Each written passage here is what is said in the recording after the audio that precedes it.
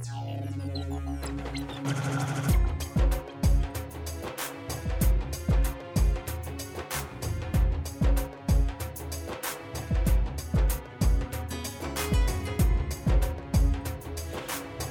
to Arbel Ministries podcast with Mark Whitehead. Today we're going to be looking at Numbers chapter 3. So let's just begin by looking at the first 4 verses. It says this, "Now these are the records of the generations of Aaron and Moses at the time when the Lord spoke with Moses on Mount Sinai. These then are the names of the sons of Aaron: Nadab the firstborn, and Abihu, Eleazar, and Ithamar. These are the names of the sons of Aaron, the anointed priests, whom he ordained to serve as priests. But Nadab and Abihu died before the Lord when they offered strange fire before the Lord in the wilderness of Sinai. And they had no children, so Eleazar and Ithamar served as priests in the lifetime of their father Aaron." As we look at Numbers chapter 3, I want you to notice that it begins with genealogy. Have you noticed that in the Bible, many stories start with genealogy? Part of the reason is, even today, reciting genealogy is really an extremely important tradition in the Middle East. The last lesson in Numbers 2, we discussed this idea that Israel was to camp under 2 things. One was the standard of the tribe. So you had to know what your tribe is about, what your job duties were, what you were supposed to be busy doing, and you camped under that standard. But you also camped under your family banner. So not only did an individual family live under a standard of a tribe, but God gave certain responsibilities to each family. And it was their job to know their standard and their banner. So genealogy is important. How do I know what job God has given me, or what job God has given the collection of believers around me, unless I can trace that back to when God gave those instructions? Now, let me give you an example. There's something you may not know about one of the tribes. Do you know what the tribe of Benjamin was known for in Scripture? See, at the end of Judges, we see this story about the tribe of Benjamin. We see this man, it says he was a Levite, and his concubine, and they were leaving Bethlehem. And if you know where that is in light of the tribes, Bethlehem is actually in the tribe of Judah. And this man and his concubine were going north, it says, to the hill country of Ephraim. Well, to get to Ephraim, you have to pass through another tribe, the tribe of Benjamin. So as this Levite and concubine arrived in Benjamin on their way, it was nighttime. And there was no one that brought them into their house to care for them. And that may not seem like a big deal to us, but you have to understand the Middle Eastern culture. See, hospitality is an absolute honor to a Middle Easterner, even today. You don't go someplace and find yourself homeless for a night or find yourself without food for a night if you have a Middle Easterner around, because it is a great honor for them to show hospitality to you. So we're going to get into that at another time along the podcast, but in the story, at the end of Judges, we do see eventually this older gentleman brings this man and his concubine in.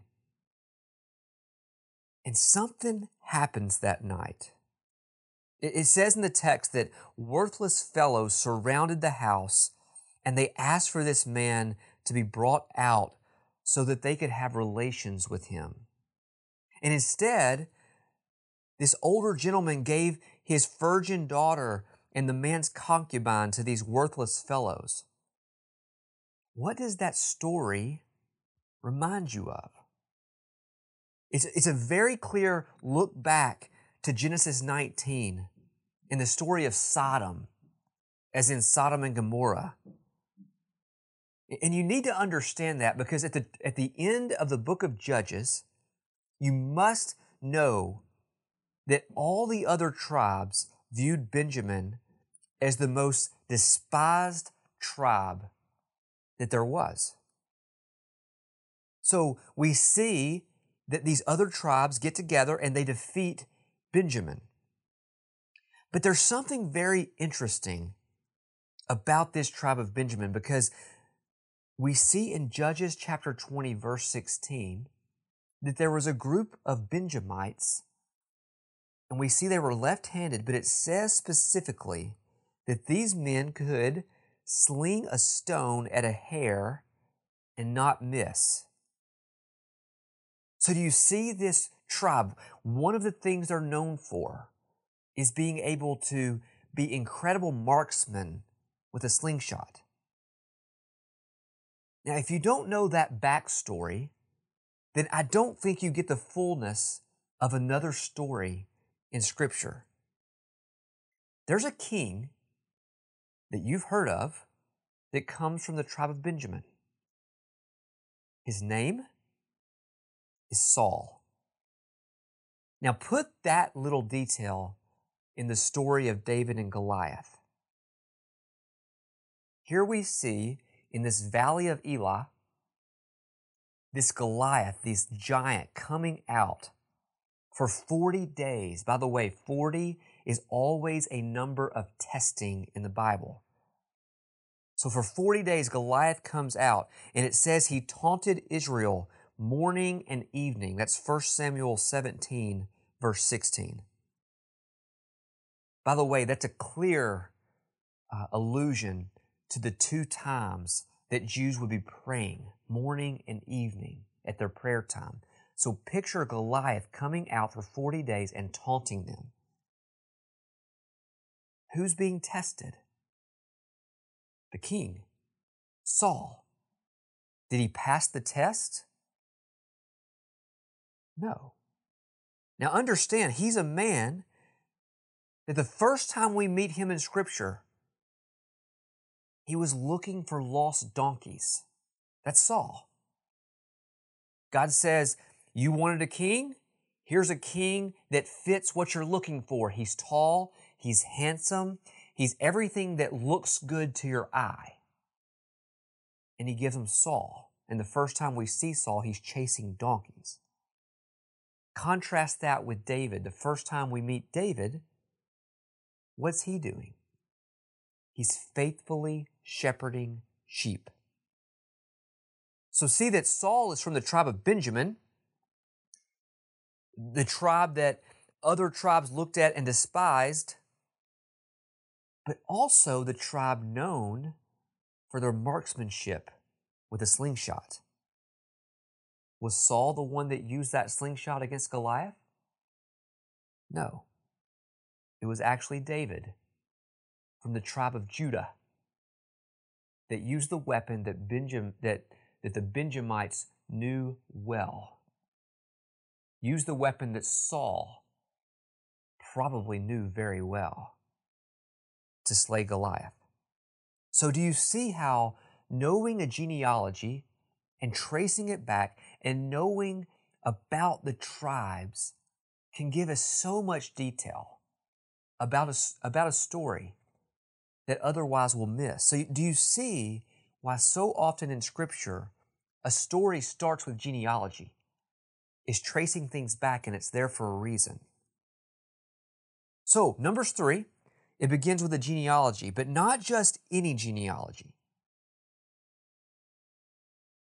It starts with the genealogy of priests.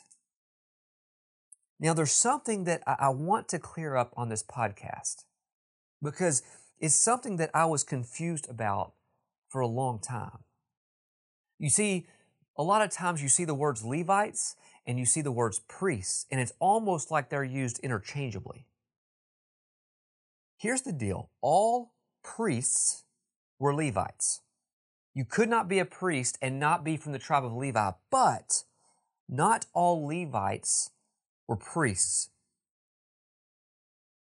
This is important as we continue to walk through Numbers 3 and Numbers 4 together and then onward. See, Moses and Aaron come from the tribe of Levi. But here's the deal. If you're not a descendant of that line of Aaron, you're not a priest. So Aaron is the great-grandchild of Levi. Levi had 3 sons, Gershon, Kohath, and Merari. Well, what if you came from one of the other sons? Kohath had a son named Amram. Amram had a son named Aaron and Moses. So if you didn't come from that specific line, you could not be priest. However, you could be you were a Levite. And in your notes, your episode notes with this podcast, I've included a chart, a diagram to help clear that up for you. And you can see the red line in that chart that goes from Levi to Aaron. But know that if you're on any other part of that line, you're still in the tribe of Levi, you're a Levite, but you're not a priest. So we're going to look at, over the next couple of chapters, the job descriptions of these Levites. So you may want to refer back to this chart as you're trying to keep these things in your head. So in our text, we see that Aaron had 4 sons. What happened to 2 of them? Well, Nadab and Abihu, they died, it says in verse 4, before the Lord when they offered, it said, strange fire. So they died. Way back in Leviticus 10, you see the story of these 2 men. And it says that they offer strange fire. Now understand, this Hebrew word for strange fire, it literally means when God expects one thing, but he gets something very different than what he expected. So God said, this is the type of offering I want, yet these 2 men offered something very different. So God expected one thing, and he received something different. And you know, the problem with that is I have to wrestle with this in my heart. How often has God given me his preferences and told me what he wanted of me, and then I go on to give him something completely different? And maybe even I pray, God, bless this, but that's not what he asked me to give him. Do you understand? It was life and death with these 2 men. When they offered strange fire, that's not what he expected. They were struck down dead. But our text says that there was a problem because these 2 men, it said, had no children. What did that mean for these other 2 men? If these 2 men, Nadab and Abihu, they died, they had no children, what about the other 2 sons, Eleazar and Ithamar? What did that mean for them? Well, it meant this. They better serve faithfully. They better not offer strange fire, or guess what happens to the priestly line? It's gone. But they also had to preserve the family line.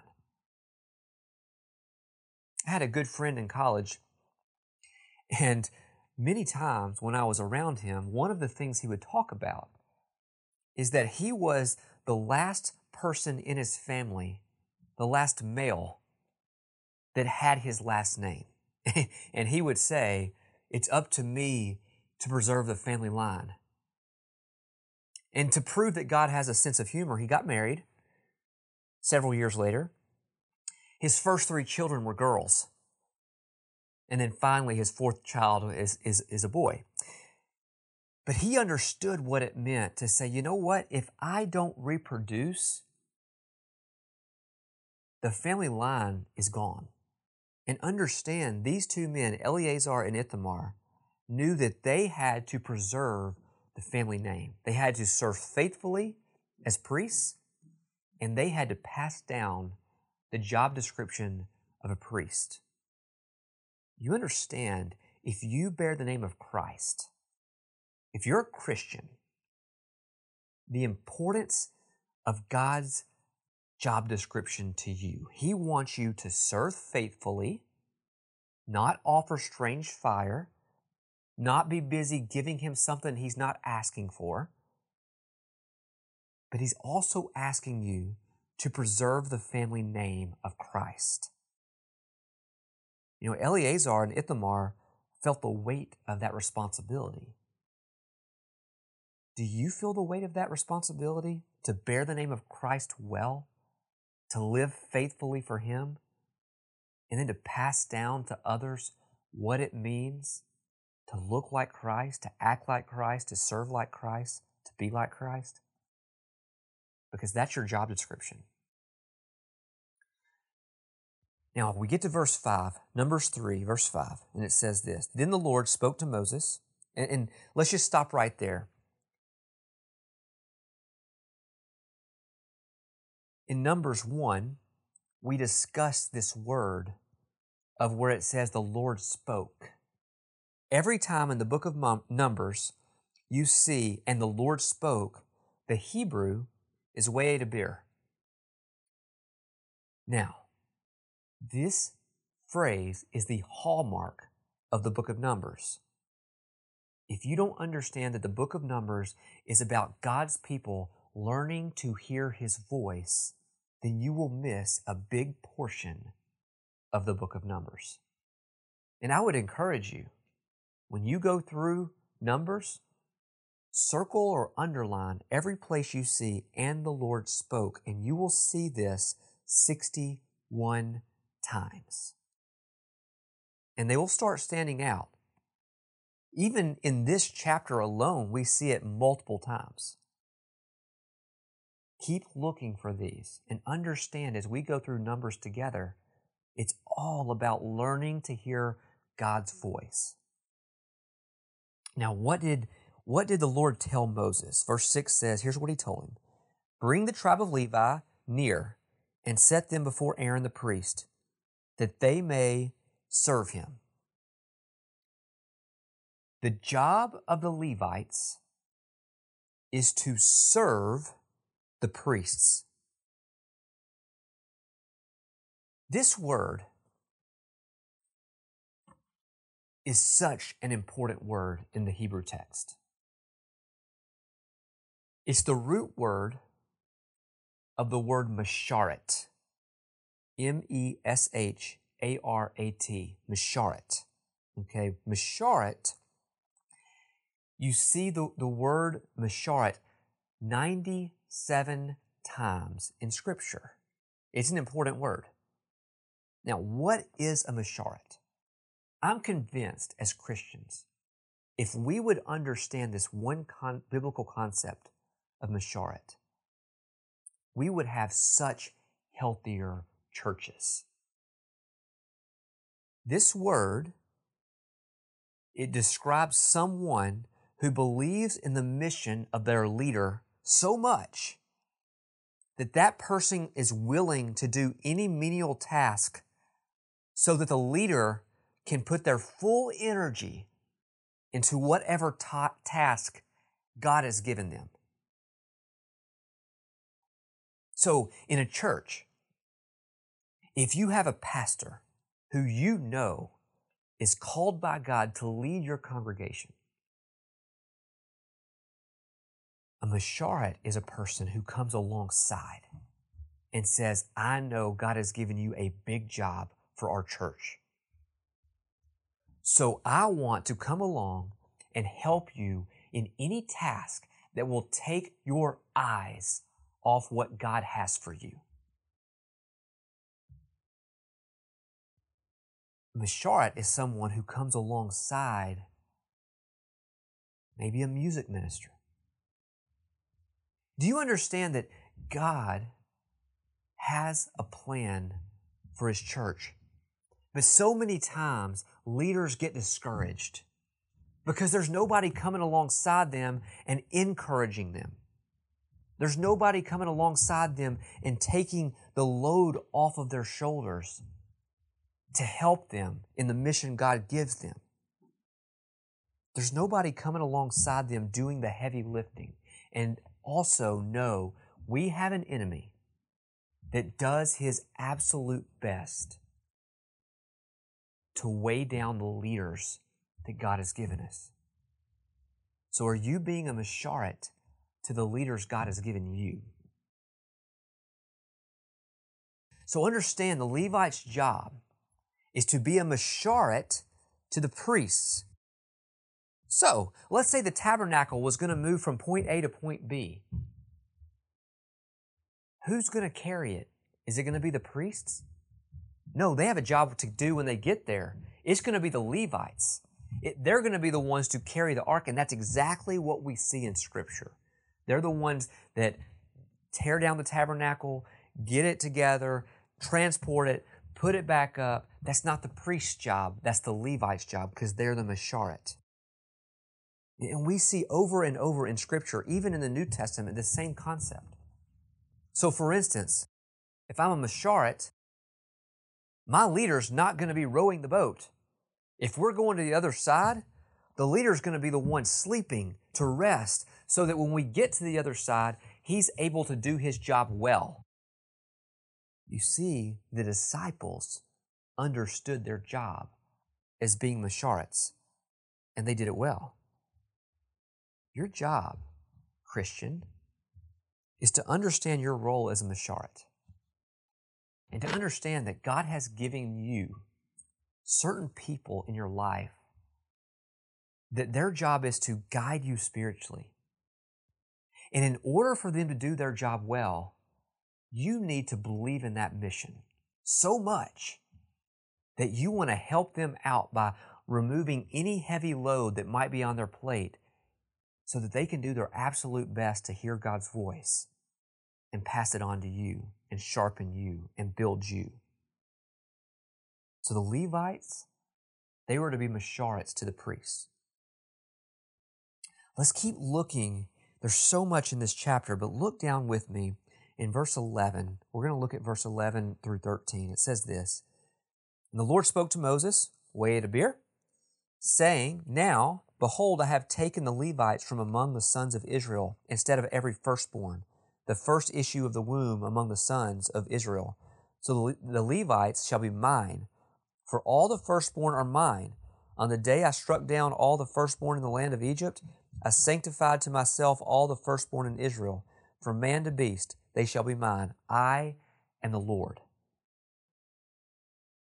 In Exodus 13, to understand what he's saying here, you have to go back to what happened in Exodus. The last plague in Exodus 11 was this plague where every Egyptian firstborn male and every firstborn male animal was killed. And God passed over the Jews when they put that lamb's blood around the doorway.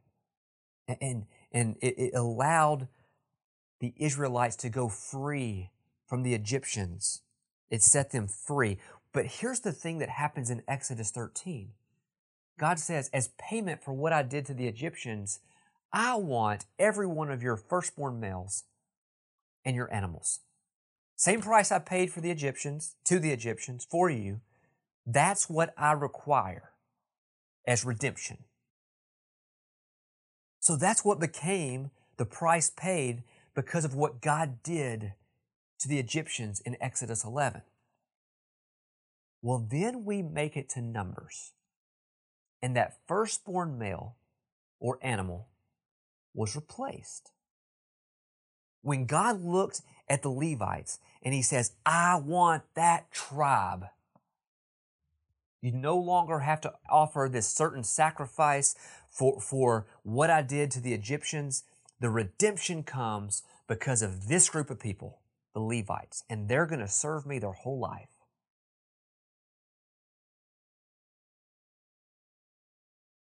Then we get to 1 Peter. And in 1 Peter, we find out that God Himself became our perfect lamb that offered that redemption. One thing I've never seen in all of my study is this idea that redemption, yes, of my sins, is important because of the blood of Christ. But do you understand it also pays for the blood sacrificed by the Egyptians that God freed Israel with? There are no more Levites paying for our redemption in Exodus. We don't pay for our firstborn males or animals anymore. But if you are not covered by the blood of Jesus, not only are your sins not atoned for, but the redemption price of what God did in Exodus has still never been paid either. And that's just another layer of what Jesus did on the cross. It's just another thing to add to the story of how good Jesus is. He's not only the Redeemer of our sins, He's the Redeemer. He paid the price of what God was owed for what He did way back in Exodus. And we don't get that because we don't have a Middle Eastern mindset.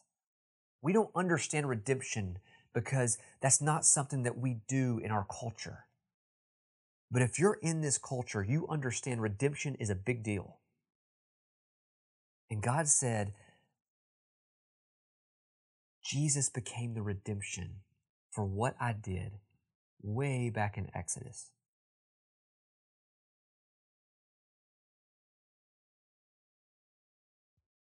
Much of this chapter in Numbers 3 talks about the specific roles of the Levites.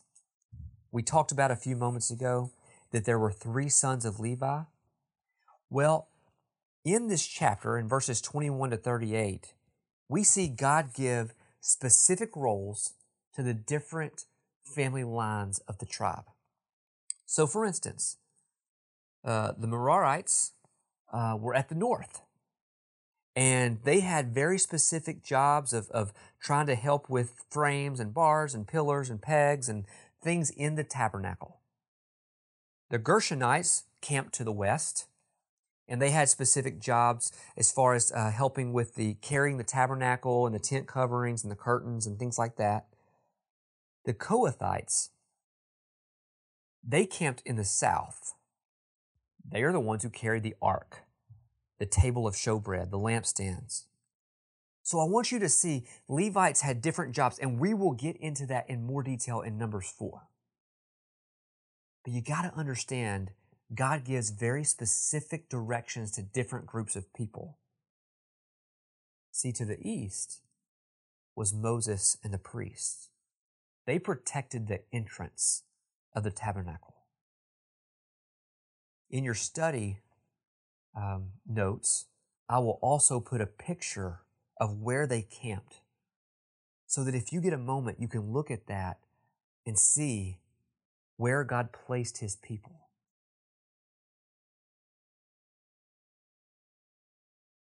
I want to finish this look at Numbers 3 with something that truly is so important, I think, for all of us to understand. And when I read this and studied this the very first time, it stopped me in my tracks. Listen to this verse in Numbers 3. Start in verse 14.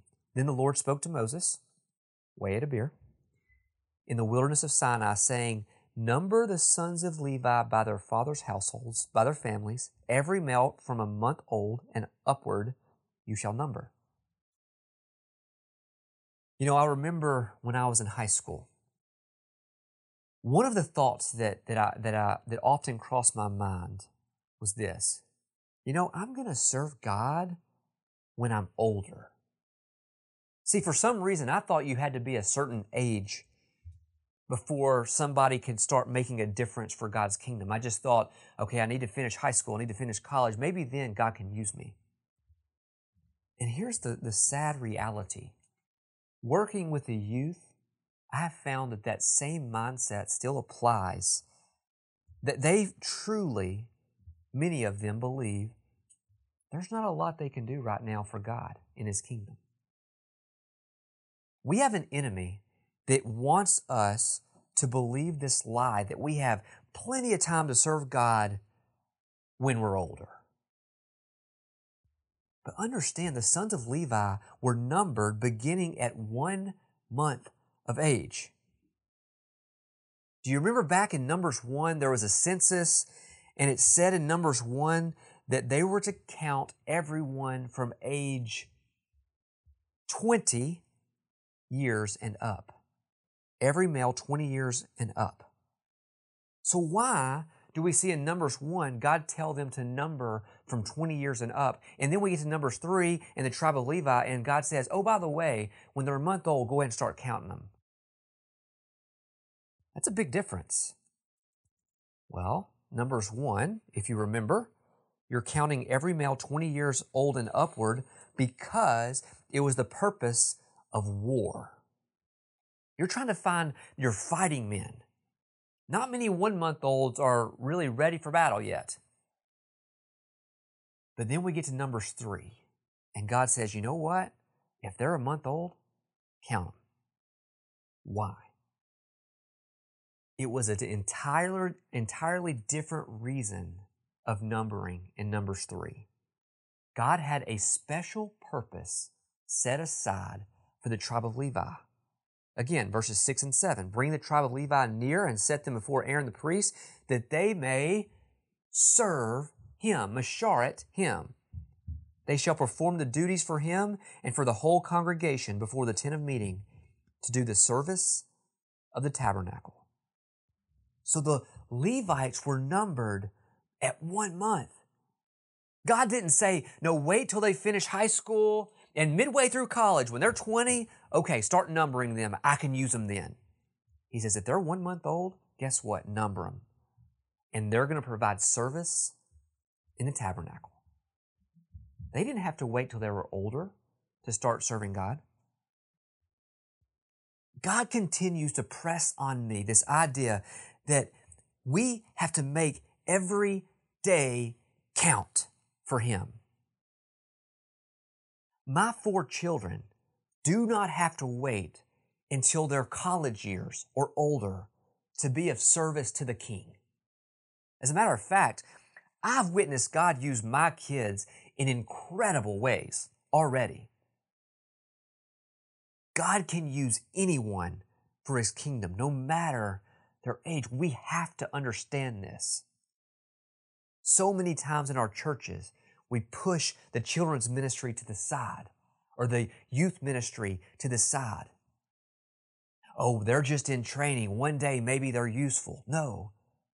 To God, in His eyes, He looks at them and He knows that they can be used right now. I tell our youth frequently this: you're in a stage of life right now where you have one shot at making an impact at who God's placed around you. See, I look back at my high school years, and many of those friends that I had in high school that I saw every single day at school, I now never see. I never have a chance to talk to them. My window for impacting them for Christ is closed. And then the same thing goes for my college years. I look back, I had some incredible friends that I was around every day. I had one shot to make the most of my time with them and point them to Christ. And understand that Satan wants to make our kids think, you know what?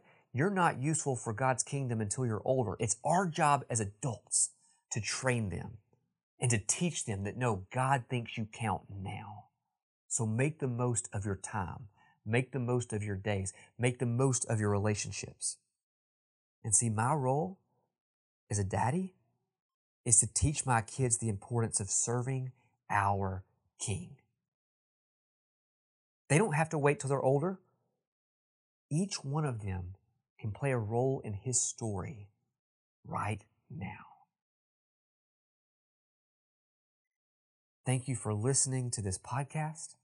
I look forward to continuing to look at Numbers with you in the future.